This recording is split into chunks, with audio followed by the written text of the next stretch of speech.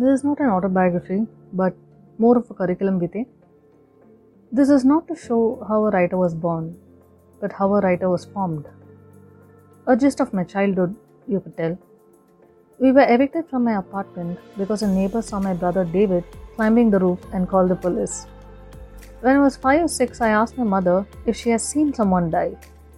I spent most of my first grade at home, in my bed, writing. One day when I copied a comic book word to word and showed it to my mom, she was disappointed.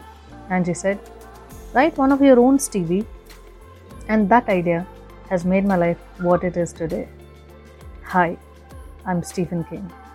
This is an episode based on the world-renowned writer, the leader of the Ghosts and Goblins, Stephen King.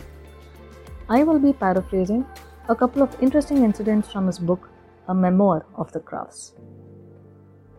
A long time before, stamps had a lot of value. In America, stores and gas stations used to give away something called S&H stamps every time you bought something. The full form is Sperry and Hutchinson stamps. After 6 months or 1 year, probably after collecting tons of stamps, you can redeem them in any store and buy something for yourself. So this is the context. Looks like Stephen's mom wanted to redeem her stamps and buy a lamp for her sister as a Christmas gift. Unfortunately, the number of stamps she had in hand was not sufficient to buy the lamp. She told this to Stephen and pulled her tongue out as a playful gesture.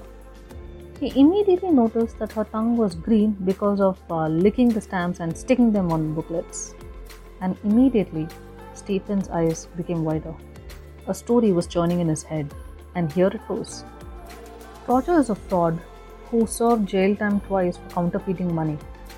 This time he thought he should do the same with stamps instead and began working on it.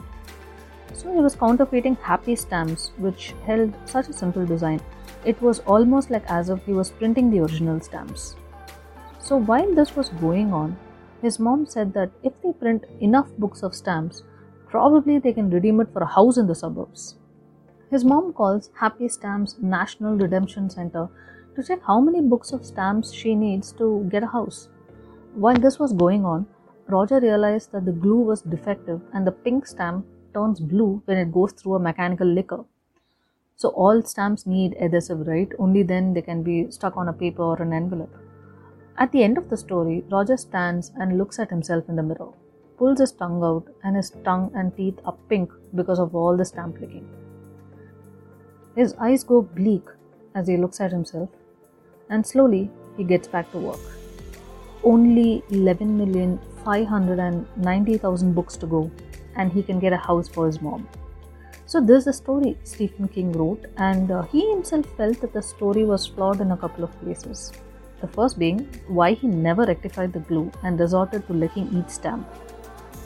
However, little Stevie didn't overthink and sent a copy of his story to a popular children's magazine called Alfred Hitchcock's Mystery Magazine.